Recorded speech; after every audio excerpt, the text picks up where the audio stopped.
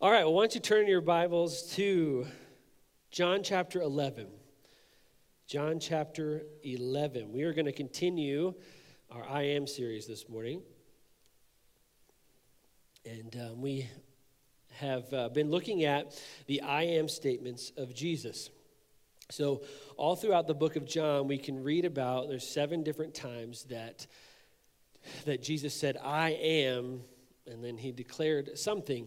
And these statements that we read about are in the book of John. Jesus said this, but there's a greater pattern in Scripture that we see where God uses the phrase I am to declare his deity, which made what followed that much more significant for us. Like, take a look at this example, Isaiah 41:13. God said this, for I am the Lord your God who takes hold of your right hand and says to you, do not fear, I will help you. I want you to understand that the breakdown that phrase, he said, I am the Lord your God. I am the creator of this universe. I am the God.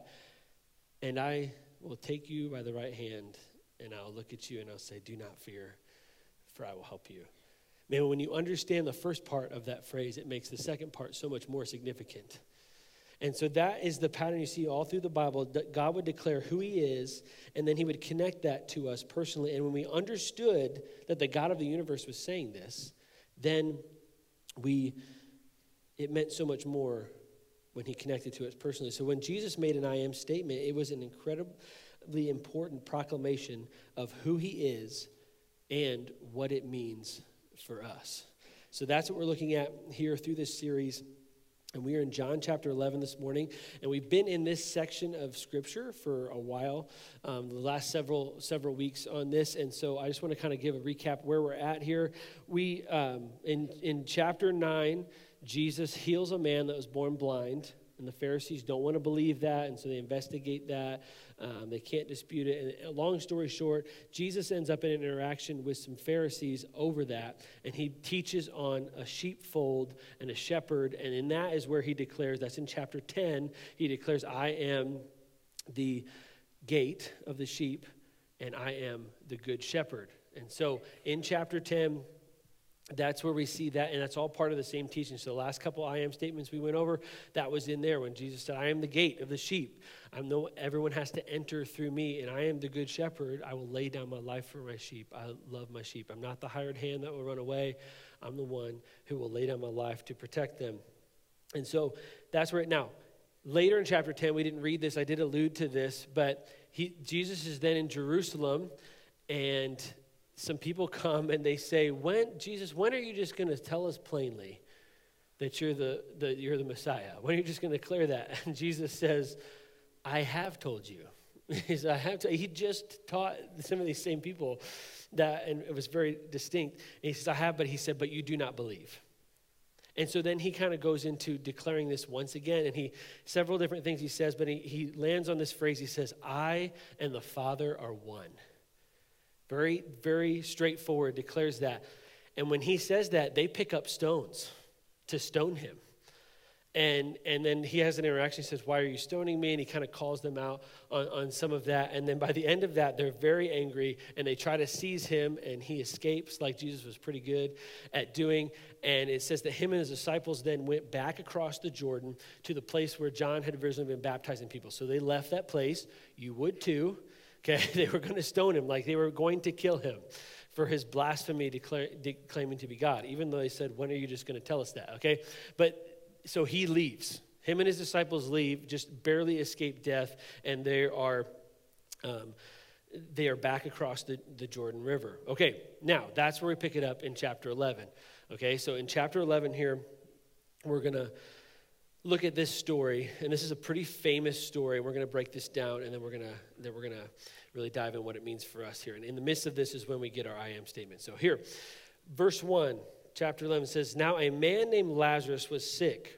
He was from Bethany, the village of Mary and her sister Martha. This Mary, whose brother Lazarus now lay sick, was the same one who poured perfume on the Lord and wiped his feet with her hair. So the sisters sent word to Jesus, Lord, the one you love is sick. And so Mary and Martha and Lazarus are all brother and sister. Mary and Martha, as they say here, they talk about the story of the perfume and wiping the hair. That's a famous story. They're in the Gospels a lot. We read about them. In a little bit, you'd read more about them. This is the famous story where Martha's busy in the kitchen getting stuff ready for Jesus. Mary's sitting at his feet, and there's that whole interaction of who's choosing the better thing. That's the same Mary and Martha. And Lazarus, we don't hear about him a lot, but Lazarus is the brother of those two. The biggest thing to understand, this is a family that he's very close to. These are dear friends of Jesus. And so that's why they say the one you love is sick. They're sending word saying that this very good friend of yours is sick. Okay, so verse 4. When he heard this, Jesus said, "This sickness will not end in death. No, it is for God's glory, so that God's Son may be glorified through it." Now Jesus loved Martha and her sister and Lazarus. So when he heard that Lazarus was sick, he stayed where he was 2 more days, and then he said to his disciples, "Let us go back to Judea." I think that part is kind of confusing, because he literally says he loved those siblings, so he waited 2 days. And then he said, "Let's go back." And I think that can be confusing, but obviously on one hand, we're going to read about in a minute that Jesus said this won't end in death, and he ends up saying something else about he knows what he's going to do there. So there's some of it is that. But some of it too, we'll talk about the timeline more in just a second, but in the timeline, there's a very good chance that Lazarus is already dead by the time the message reached him. Okay, and we'll talk about that timeline more in just a second. And so it's not so much that if he had left, he would have made it. It may have been too late already, but the messenger wouldn't have known that, okay? But the other thing apart to understand this is what just happened in Judea before they left. They tried to stone him. And his disciples were there and scared, and they left with him. And that's what we get in verse 8 here. They say, "But Rabbi," they said, his disciples, "a short while ago the Jews there tried to stone you." It's like, don't you remember? It was just not that long ago. He says, "And we're going back there?" Okay, and so I think there might have been something, too, to the fact that the disciples had to be ready to be able to go back there as well. And so, but all this to say this, it was a big deal for Jesus to go back there. Okay, it wasn't so much, so when we read this, like he loved them so much, he just hung around for 2 days chilling, and then he went back. It wasn't so much that. It was a big deal. It was like we almost just got stoned back there. The disciples were scared. They could have gotten stoned as well as followers of him. And so he waits a couple days and he says, "Okay, but we got to go." And that's what I'm saying. He loved them so much, he's willing to go back there. Okay, so then Jesus answered them. He said, "Are there not 12 hours of daylight? Anyone who walks in the daylight will stumble, for they see by this world's light. It is when a person walks at night that they stumble, for they have no light." After he had said this, he went on to tell them, "Our friend Lazarus has fallen asleep, but I am going there to wake him up." His disciples replied, "Lord, if he sleeps, he will get better."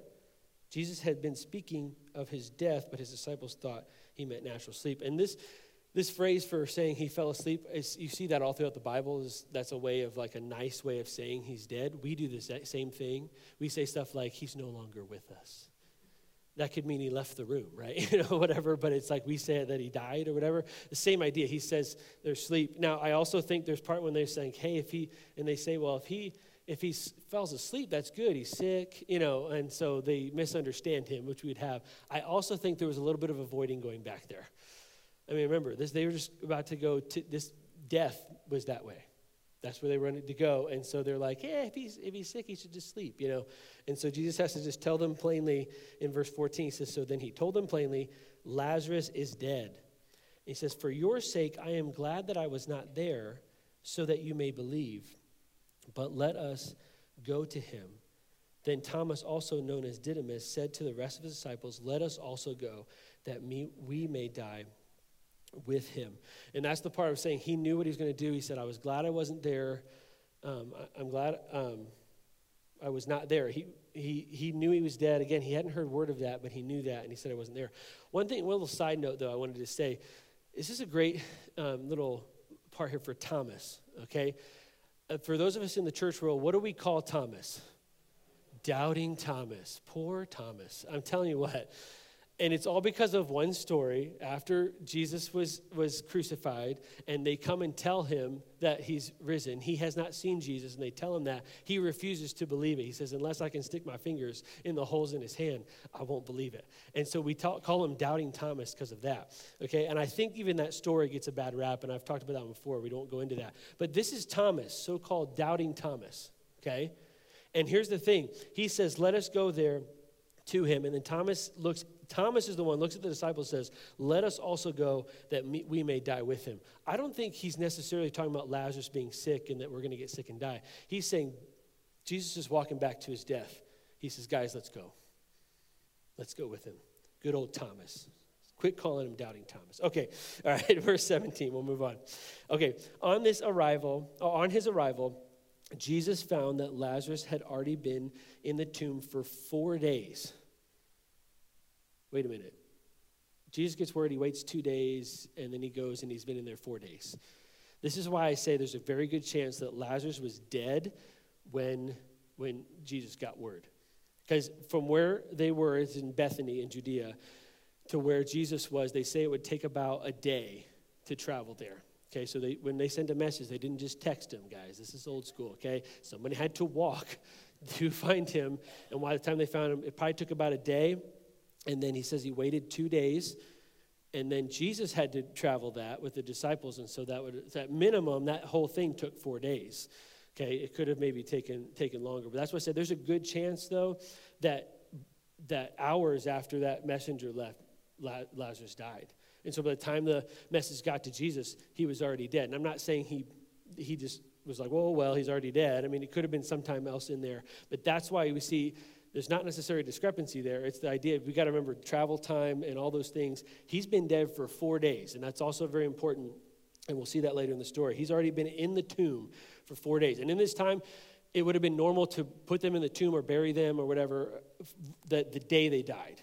They didn't do what we did and wait several days. There was no keeping him fresh long enough to have a funeral. It was we got to get him in the grave because he's dead and it's going to stink. So that's why I would say, how I see the timeline there. So, verse 18.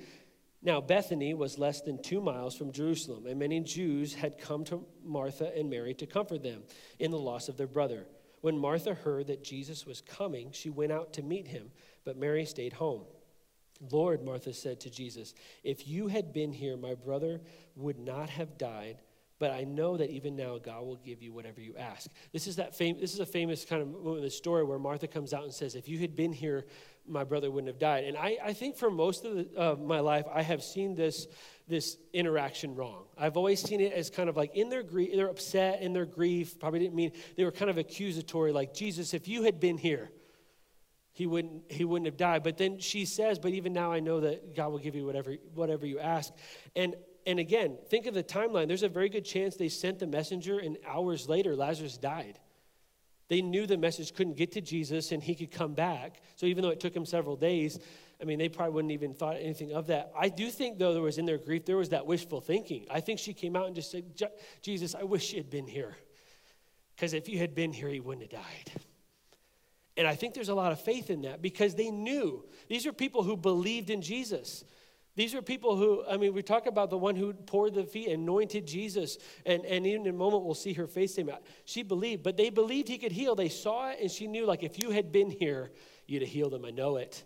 And so there's a lot of faith in there, but there was this, I just wish you had been here so you could have healed him. So I don't know as much that she is accusing him of being late, because sometimes we see the whole he waited for 2 days and then you think she's accusing him of that. Again, we think everything's got to be right now. In this time, they wouldn't have necessarily thought that, and so I think she's just saying, "Man, God, Jesus, I wish you'd been here, because I know you could heal him." And there's a lot of faith in that. So let's look, but she didn't see the whole picture there. She didn't see the whole picture. So, verse 23, Jesus said to her, "Your brother will rise again." And Martha answered, "I know he will rise again in the resurrection on the last day." So Jesus tells her what he's going to do. He says, "Oh no, your brother's going to rise again."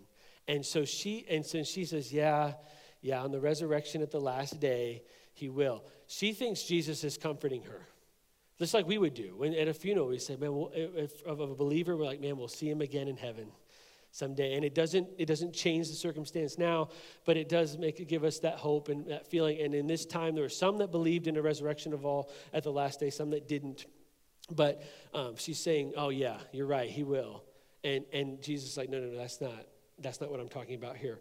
And that brings us to verse 25, which is our I am statement for today. And this is what he said. Jesus said to her, I am the resurrection and the life. The one who believes in me will live, even though they die. And whoever lives by believing me will never die. Do you believe this? So let's keep reading. She says, yes, Lord. She replied, I believe that you are the Messiah, the Son of God, who is to come into the world. What a great statement of faith there. But after she had said this, she went back and called her sister Mary aside. The teacher is here, she said, and is asking for you. When Mary heard this, she got up quickly and went to him. Now, Jesus had not yet entered the village, but he was still at the place where Martha had met him.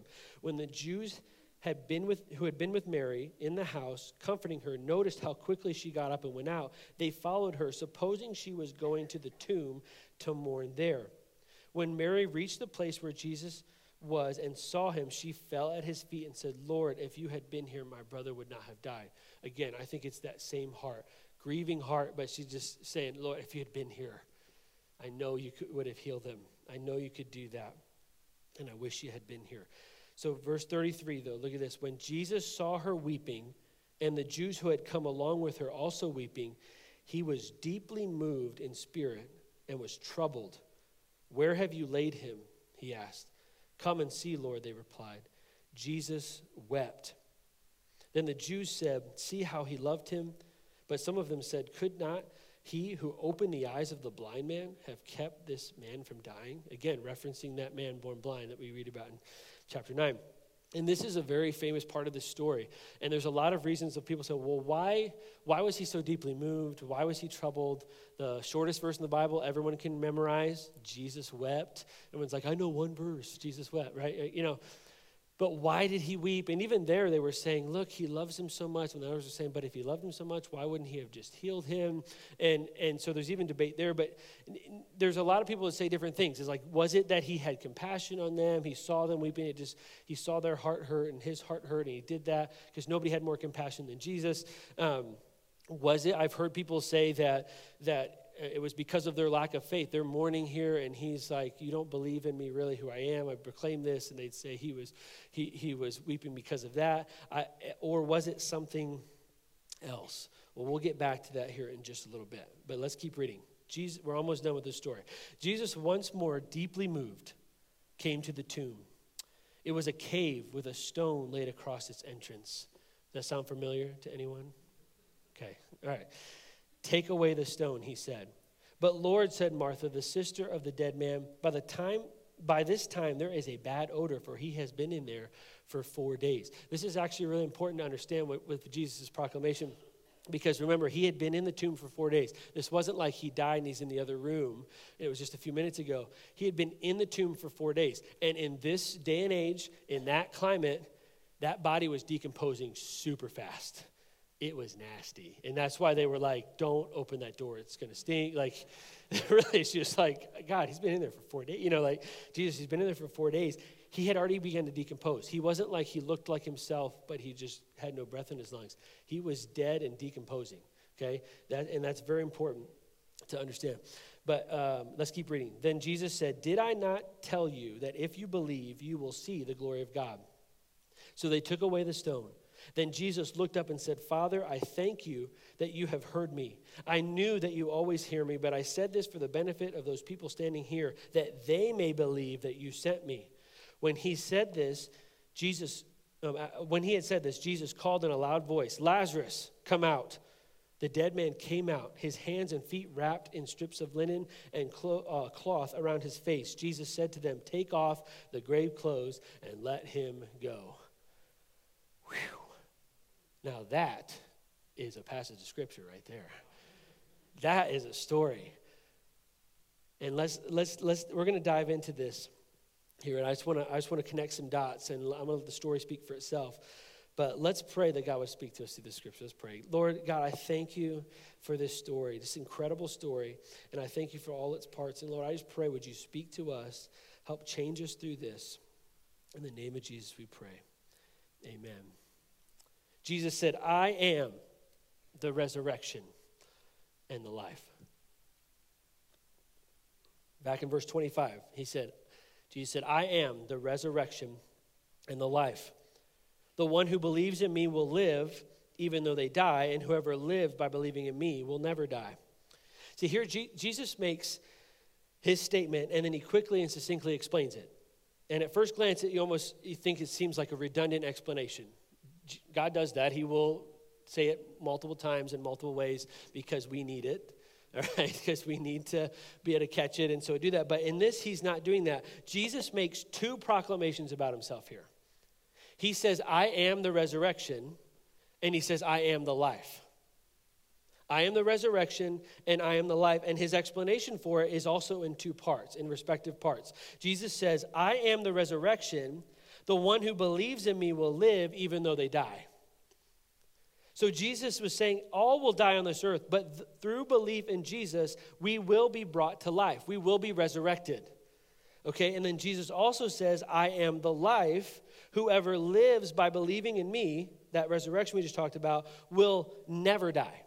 He's saying the life that I'm talking about, the life that Jesus gives through belief in him, will be eternal. It will not lead to death. So Jesus is very distinctly saying, I'm the resurrection, the life. Whoever believes in me will not die. Although he said, though they die here, he's saying, I will give them life. And he says, I am the life. And when I talk about life, I'm talking about life eternal. I'm not talking about life here. When Jesus is painting a picture that I'm talking about something so much greater than life and death on this earth. That's what Jesus is painting this picture of. And Jesus said, I am these things. They are not just something he did or that he can do, but they are who he is. What he did in this story was proof of that. What Jesus did is proof of who he is. All through his ministry, when Jesus did something, whatever he did, that was proof of who he is. When he was healing people, that was proof that he is the healer. Okay? It was saying that that's who he was. It wasn't just something he could do. Same in the story. When he showed us that he could resurrect Lazarus, it wasn't just so he could say, look, I can bring dead people back to life on this earth if I want to. He was saying, I am the resurrection and the life. And he says as much in this story.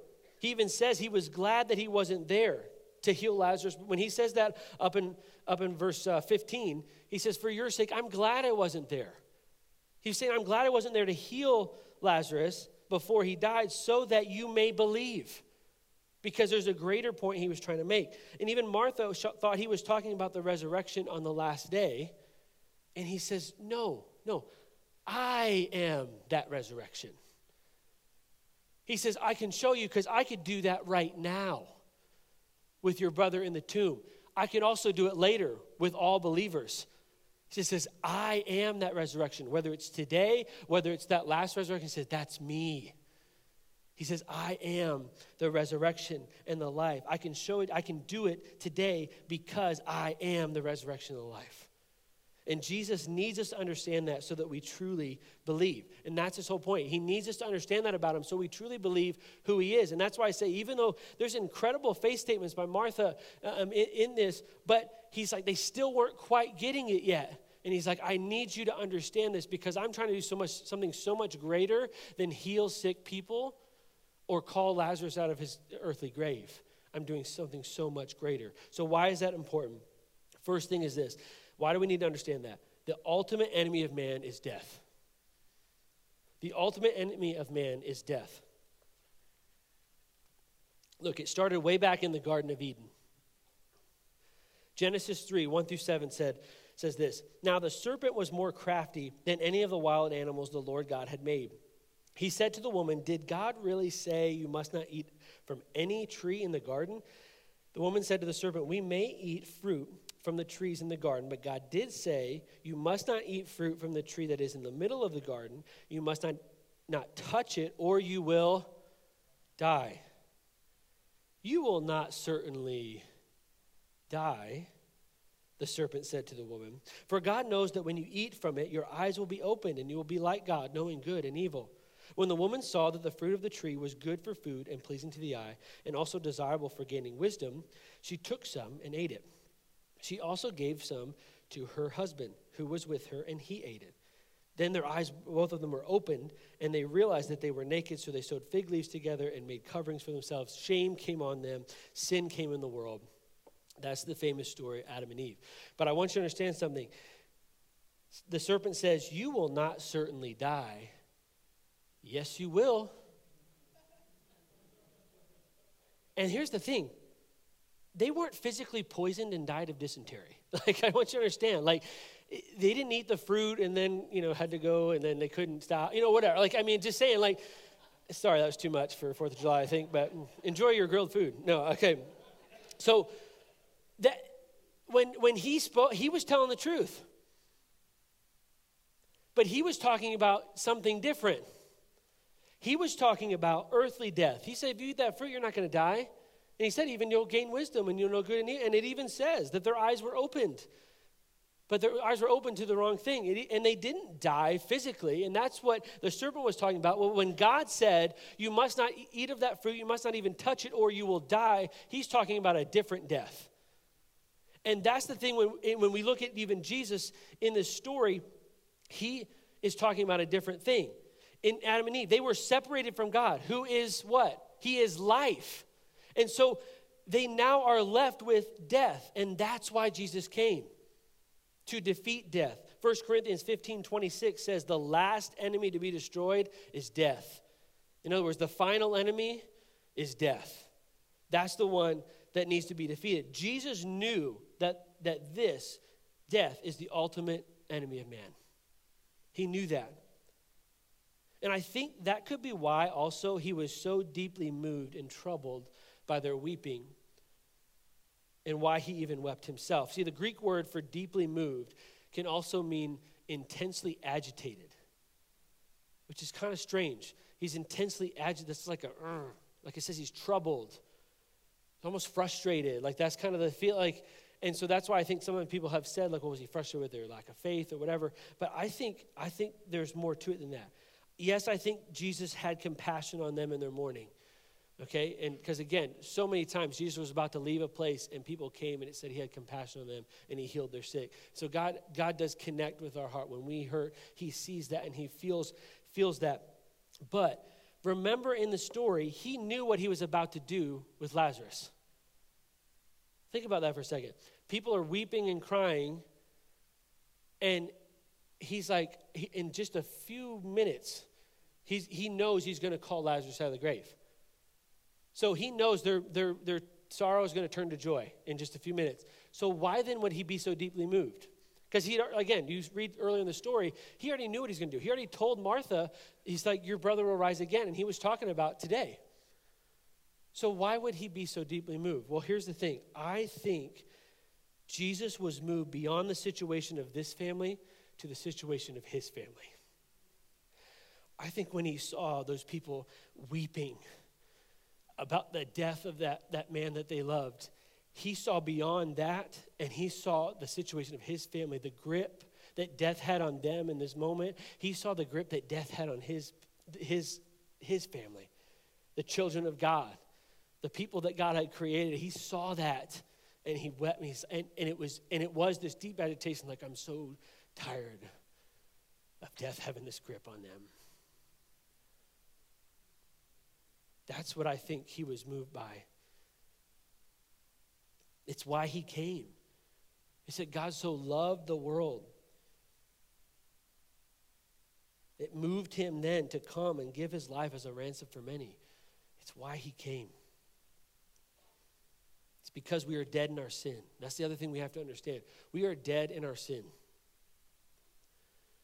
That's the death that Jesus cares about and came to resurrect. That's why I think he saw past this situation in front of him, and he saw about the death that he came to resurrect. Colossians 2:13 says, you were dead because of your sin, and because your sinful nature was not yet cut away. Then God made you alive with Christ, for he forgave all sins. It's the ultimate problem that Jesus came to solve, is death. The death because of sin. That's the ultimate thing he came to solve. It started back in Eden, and it continues to this day. Sin would be the things that are not of God. Just like when they took from the tree, and he said not to do that. They chose something not of God. And so therefore, when we choose those things, it's not just bad stuff. Because even the serpent knew it wasn't bad stuff, but it was not of God's design or will or his nature to do that. And so it's not just bad stuff, it's death. And just like in the garden, it led to death. It rips the life away from us. That's what sin does. It's not just, we did bad things instead of good things. It was choosing death over life, and the life is just ripped away from us. And here's why that is so important for us all to understand. There is no amount of makeup that can make a dead person live. There is no amount of makeup that can make a dead person live. Think about when you're at a viewing or a funeral with an open casket, and you go to do the last viewing of the body or whatever, and they put all that makeup on them so they don't look, dead, but you can still tell, right? I mean, have you been fooled by that? I don't even think my kids get fooled by that, honestly. Like, we've gone to viewings, and they're just like, what's going on over there? Like they just know that makeup could be as perfect as could be, and you could still tell that body is dead, that there's no life in those lungs. Because there is no amount of makeup on a dead person that's going to make them just come to life or even look alive. And the thing is, in the same way, there is no amount of outward goodness or kindness or generosity or acts or no amount of positive social media posts, no amount of self-care. That's my new favorite one. Sorry if you say that. I'm sorry if I offended you. But there is no amount of all these good things and these good things we can show other people or do for other people that can fool God into thinking you're not dead in your sin. Think about it. He is life. Jesus is the source of life. And so there's no amount of things we can do to show God we're okay, we're not dead in our sin. See? He is life. He knows the difference. And there's a great example is in Matthew 23:27, when Jesus is talking to the Pharisees, he says, "Woe to you, teachers of the law and Pharisees, you hypocrites! You are like whitewashed tombs, which look beautiful on the outside, but on the inside are full of the bones of the dead and everything unclean." You can paint a tomb to look beautiful, but it still has a rotting carcass inside. And that was Jesus' point. And the thing is, that's something we need to hear today. Like there's a death and life issue. It's not a good and bad issue. It's not a thing of, I just do these good things. It might change that, because you can paint a tomb, but there's still a rotting body inside. There's death in there. And he came not for the outside, but the inside. He came not for this life and the death and life that we think about. He came for the death and life that is ultimate, that is eternal. And that's what he came to deal with. But the real beauty of all this is that right there, that's why Jesus came. That's why Jesus came. Because the last thing we really, and this is the main point of this I am statement, is that Jesus did not come to make bad people good, but instead to make dead people live. He did not come to make bad people good. He came to make dead people live. The thing about this I am statement is that it cut to the core of the human condition while highlighting the central purpose of the gospel. Jesus came to make dead things live. That was his purpose. In Ezekiel 37, there's a famous story about a valley of dry bones. Let's read this. Ezekiel 37, 1-6. It says, "The hand of the Lord was on me, and he brought me out by the Spirit of the Lord and set me in the middle of a valley. It was full of bones. He led me back and forth among them, and I saw a great many bones on the floor of the valley, bones that were very dry. They had been dead a long time. He asked me, 'Son of man, can these bones live?' I said, 'Sovereign Lord, only you alone know.' Then he said to me, 'Prophesy to these bones and say to them, dry bones, hear the word of the Lord. This is what the sovereign Lord says to these bones. I will make breath enter you, and you will come to life. I will attach tendons to you and make flesh come upon you and cover you with skin. I will put breath in you, and you will come to life. Then you will know that I am the Lord. And just like in the story we read today about Lazarus, God says you will know that he is the Lord by the way he brings those to life that were dead. That's how he says, that's how we'll know he is God. But wait, it gets better. Okay, let's keep reading in Ezekiel 37. Look what happens when Ezekiel actually prophesied. So he said, so I prophesied as I was commanded. And as I was prophesying, there was a noise, a rattling sound, and the bones came together bone to bone. I looked, and tendons and flesh appeared on them, and skin covered them, but there was no breath in them. Then he said to me, prophesy to the breath.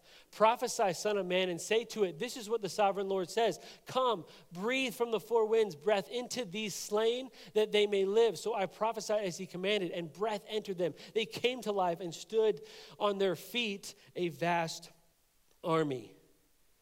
I want you to get this. So in Genesis 2, God took dirt and he erected a man, and then it says he breathed life, the breath of life, into his nostrils, and he became a living being. Then in Ezekiel 37, when he first prophesied, the bones came together and tendons and flesh came on them and skin covered that, but there was no breath in their lungs. So then he said, prophesy to the breath, that the breath of life would come into those that are slain and they would be living.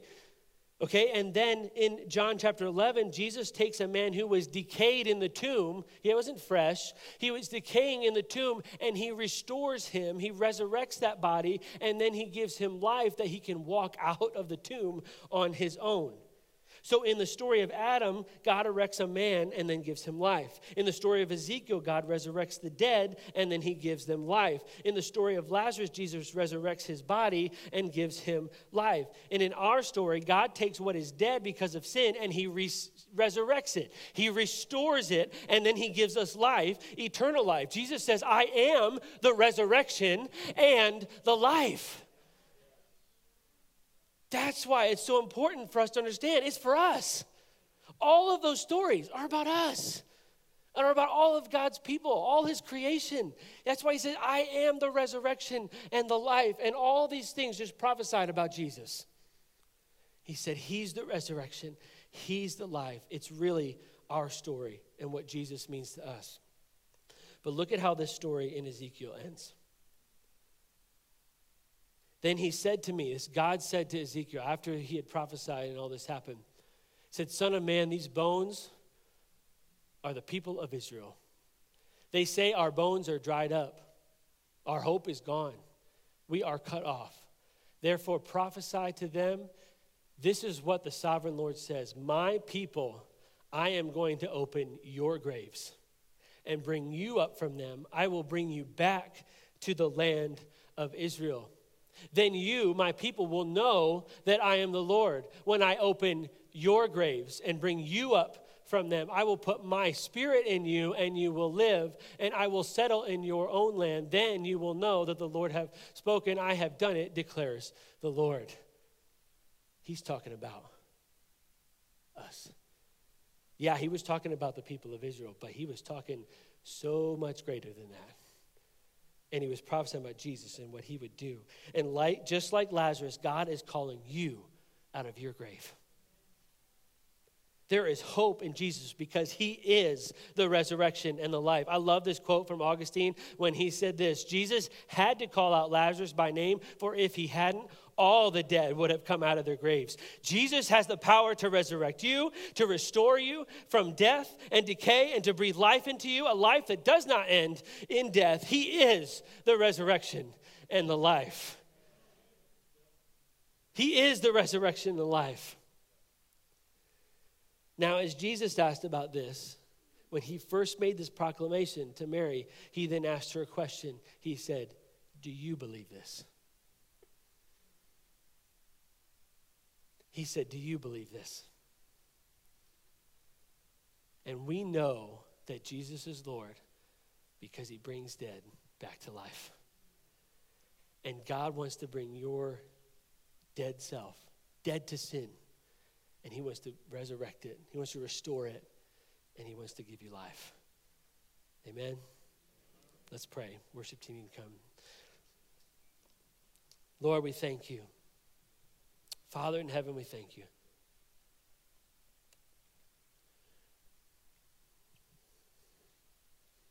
Lord, we thank you that you make dry bones into armies. Lord, we thank you that you're moved by the mourning of death, but because you yourself came to make the dead live. And although all may die on this earth, you said if they believe in you, they will have life. And that the life that you give through belief in you will not end in death. And so, Lord, I thank you for that. And I pray for every one of us that we come to grips with the fact that death is that ultimate enemy. It's that last enemy to be defeated. It's the thing that has gripped us since the garden. And that we are dead in our sin, but God, you didn't come to just make bad people good. You came to make dead people live. You came to restore life when we chose death. So Lord, I pray you continue to do that today.